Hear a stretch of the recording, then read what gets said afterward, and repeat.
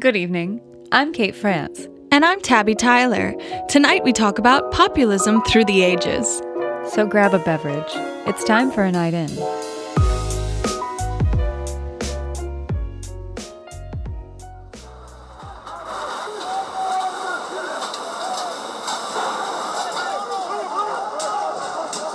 There's a profoundly complicated situation unfolding in Bolivia that I wanted to talk about because it really highlights the nuance of populism. Essentially, this is what happened. Bolivian President Evo Morales attempted to pass a resolution that would allow him to run for re-election indefinitely, but lost. However, the courts later decided that not letting him run indefinitely would be, quote, violating his human rights. Suspicious. So term limits are a violation of rights? So when the new campaign for election arrived, Morales was on the ticket, and he won.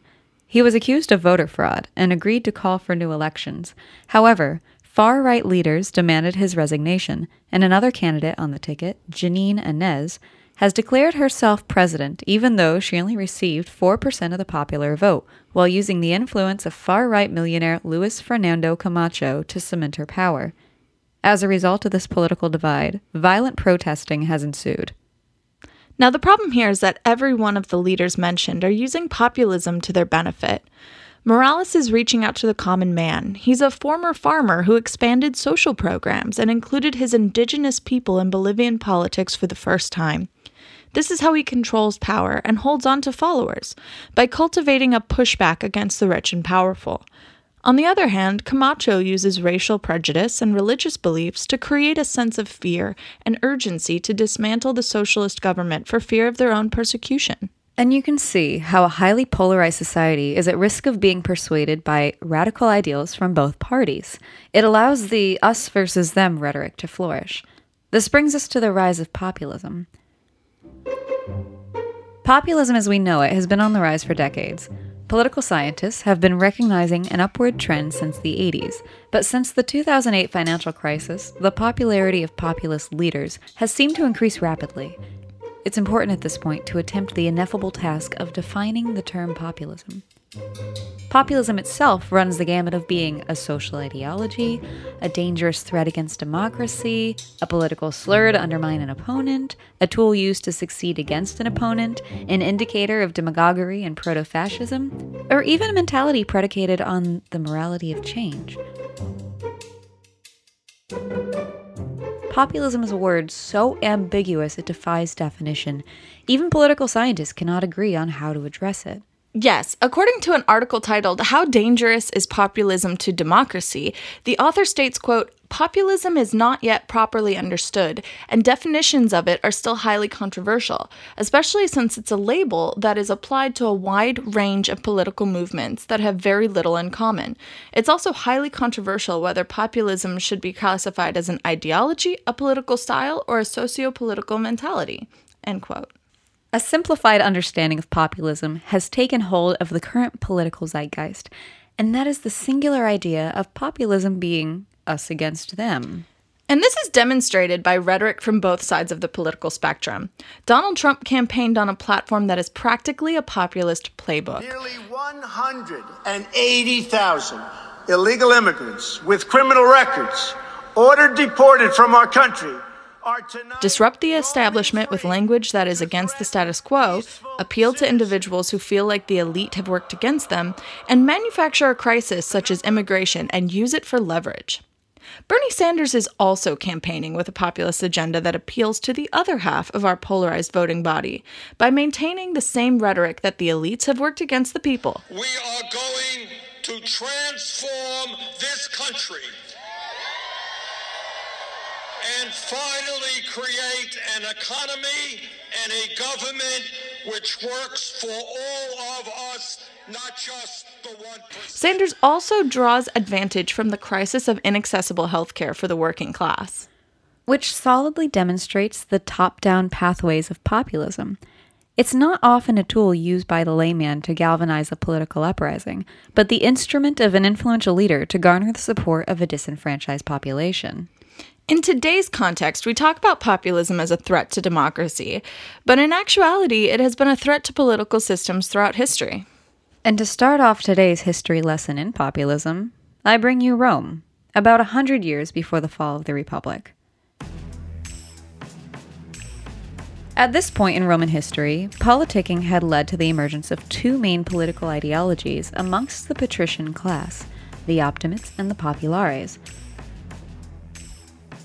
Both groups were from the wealthier Roman class, but a divergence occurred when the Optimates, wishing to adhere to the old Roman way, constantly voted down social policies that put at risk their hold on power. As a result, the Populares were forced to appeal to the masses for support in order to enact social change. Though populist appeal worked as a way to bring about much-needed social progress, it also became a tempting conduit to exploit the desires of the plebeians, allowing the populares to garner power over their optimati opponents. And you can see this digression from well-meaning to pure demagoguery by exploring the differences between populare leaders. The Gracchi brothers were the poster boys of populism in the late Roman Republic. In 133 BCE, Tiberius Gracchus became tribune of the plebs, a position that allowed him to propose legislation and veto actions of the consuls. The consulship was an office that could only be held by members of the patrician class, and often was a position that was used to maintain the status quo. While tribune of the plebs, Tiberius passed the Lex Agraria. This was a land reform that aimed to redistribute land to the peasants in Rome. He was later assassinated, and the mantle of reformist was taken up by his brother Gaius. Gaius's reforms were politically motivated and further reaching than his brother's. While generating policy that put limits on optimates, he also instituted policy that punished the enemies of his late brother. Gaius later committed suicide after a tense political battle with optimati consul Lucius Opimius, which is a lot like Optimate. It's a pretty great name, though. Yeah. It's also kind of sounds like an evil name, to be honest. Yeah, it's like he needs a cloak. Right? Lucius Opimius. Though well-meaning and egalitarian in their endeavors, the Gracchi brothers are often seen as a catalyzing force that would encourage future populist leaders to hijack Roman politics. An individual willing to take advantage of this delicate system was Julius Caesar. Caesar, that asshole. I can see why people are apologetic about Caesar, though. He was fascinating. Did you know he was abducted by pirates? No, tell me everything. And when the pirates asked that he send one of his men to collect his ransom, he laughed that the pirates did not request enough and demanded that they request more for his release. I mean, I can see why people like him. He's a dynamic figure. Yeah, it's a fascinating story, and he is constantly, throughout his life, embroiled in fascinating stories. He had a child with Cleopatra. But he was also instrumental in bringing about the fall of the Roman Republic, while using his influence as a populist leader, and he took pains to make himself the most popular of leaders. He made friends with powerful people and used their influence to push social reform. As consul, he pushed for land redistribution and other popular agendas. It's always land redistribution. You'd think the rich people would give up their land. I mean, come on now. With the assistance of his wealthy friend Crassus and the general Pompey, he was able to pass controversial reforms.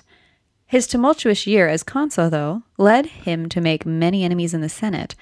Many individuals wished to have Caesar persecuted for perceived crimes during his consulship. To avoid the Senate and potential persecution, he was transitioned by his allies from the role of consul into the role of governor, specifically governor of Gaul, where he would be protected from persecution. It's important to know that for as long as he held some form of office, he could not be called in and persecuted by the Senate. While governor in Gaul, Caesar started the Gallic Wars, and going to war served Julius Caesar in many ways. He could use the threat of the destabilized tribes in Gaul as justification for war. He could use the military victories to garner more plebeian support, and he could gain personal wealth by conquering Gallic tribes. He gained considerable support from the plebs by writing about his conquest and sending them back to Rome for all to read. He was loved by the people for expanding the territory of Rome and for keeping at bay the threat of the Gauls. A manufactured crisis. It sure sounds like one.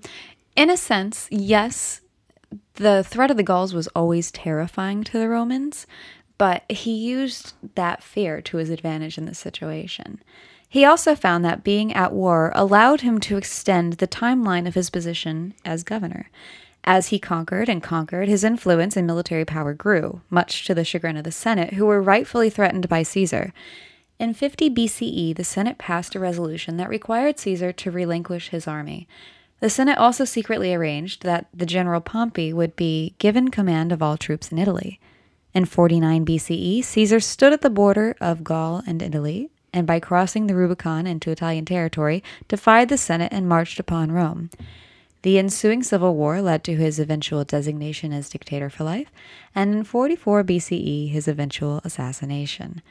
After his assassination, his remaining allies in the Senate deified him as a god in the Roman religion.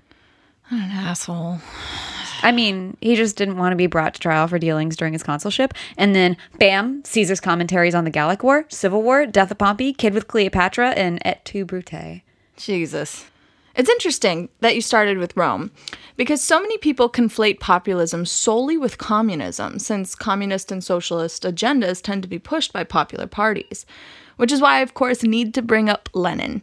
I admit it's with great trepidation that I broach the subject of communism at all, because the word is so loaded with connotation that it's almost impossible to approach with an unbiased viewpoint. And that connotation is what ignites so many people to support right-leaning populist movements out of fear of communist agendas. To talk about Lenin, you have to talk about Tsar Nicholas II. I'm taking you to Russia in the early 1900s.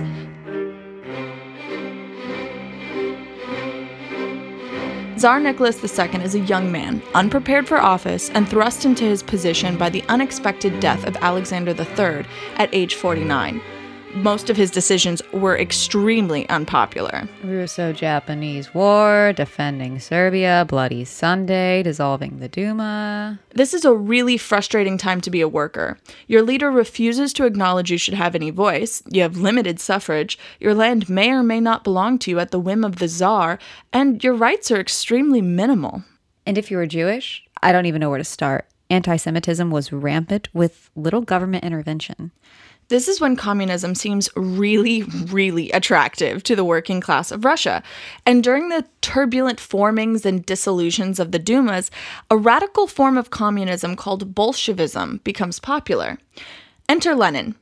Lenin is the leader of the Bolsheviks.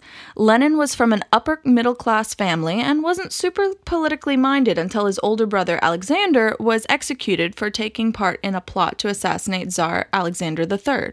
Which'll do it, I guess. Yeah. He becomes passionate about Marxism and what he believes is an inevitable revolution of the proletariat, the working class. He spends decades speaking throughout Europe and Russia about communism, examples of the elite's abuses towards the working class, and his vision for the Bolshevik Revolution. Fast forward to 1917. The Russian Revolution overthrows the Tsar, and Russia is ruled by a provisional government, which is planning a democracy.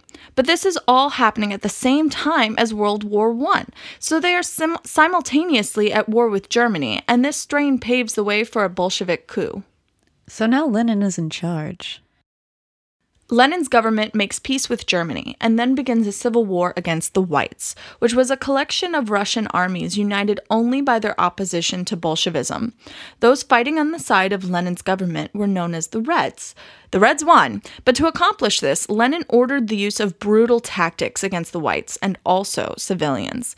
The campaign became known as the Red Terror and saw the murders of thousands of Russian peasants, and thousands more were sent into concentration camps as enemies of the revolution. Lenin's accompanying economic reforms then caused a terrible famine in 1921, which killed nearly 5 million people. Way to go, buddy. Yeah.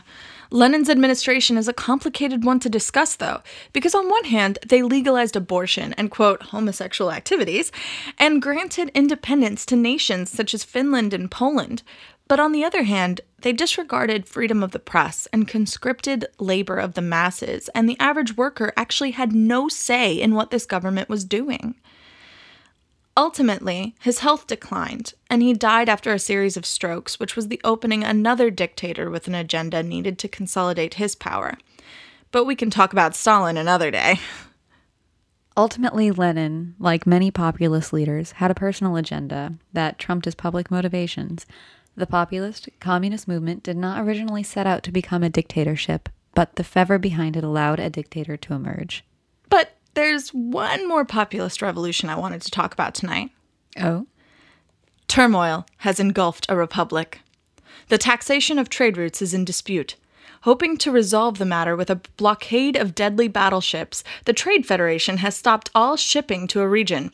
While the Congress of the Republic endlessly debates this alarming chain of events, the senator from that area being blockaded uses the fervor to draw support in a vote of no confidence for the current administration. Once the administration is in peril, he wastes no time positioning himself to be named the new chancellor. In this position, he manipulates law enforcement, creates an army only he is truly in command of by orchestrating a military conflict, and slowly, over many years, dissolves whatever democracy was left, declaring himself emperor. Wait. He creates concentration camps for different racial groups and Tabby. destroys all information that is in conflict with his message, leading to Tabby, this is immediate Star cultural and economic decay. Smugglers and Tabby, crime this lords is are Star rampant, Wars. and a rebellion is working hard to destabilize the Star infrastructure Wars. and military of the emperor. The rebel faction ultimately gains traction and support under the leadership of a charismatic young democratic proponent and a representative of the spiritual leaders from before the imperial takeover. Together, they create a populist movement that ultimately overthrows the imperial government through guerrilla warfare. Thank you. That was Star Wars. Technically, it's the populist takeover of the Galactic Republic through deception and fake conflicts by Sheev Palpatine versus the populist revolution of the Empire by Princess Leia Organa and Luke Skywalker. Good job. You did it. Thank you. Yeah. All right. Governments are flawed. People have complex wants and needs that are failed by government institutions. This leads to the ability for popular leaders to capitalize off the very real needs of the public. This can be to the nation's benefit or detriment. Populism can be a very real tool that enables a populist to enact the will of the people. It can also be used as a weapon for those who wish to create their own power. You can't define populism in one sentence, just like you can't say populism is good or bad with one sentence. There are populist movements I'm inclined to be in support of, such as labor unions, and there are populist movements I would not be inclined to support, like the rise of the Hitler regime. The point is, populism is a vehicle for change, be it good or bad. And only a Sith deals in absolutes. God damn it. You love me. We had a perfectly good show. Are you saying Star Wars made something bad? Everything is made better by Star Wars. Star Wars. It's like poetry. It rhymes. It's like poetry. It rhymes. Well, thanks for being a part of that episode with us. I really do want to say we spent a considerable amount of time researching and preparing for that one. And the thing is, Roman history and Russian history can't be summed up in a couple paragraphs or in us trying to capture this in 30 minutes. Yeah, probably even less than that. But we do have all of our citations listed in our episode description. Yeah, so if you'd like to do some very dense additional reading or additional listening, look out for the recommended websites, books, and podcasts that helped us write today's episode of A Night In. Now, are there populist leaders and movements that you think should have been discussed? Or do you want to continue this discussion elsewhere? Join us on social media, Twitter and Instagram at Tyler in France. And check out our Instagram page where we blast other populist leaders. Or maybe even say, hey, good job. Yeah, because some of them are good. Yeah. Even though we didn't really talk about them. No. Because it's more fun to blast populist leaders. But anyway, see you next week. And have a great night. Bye.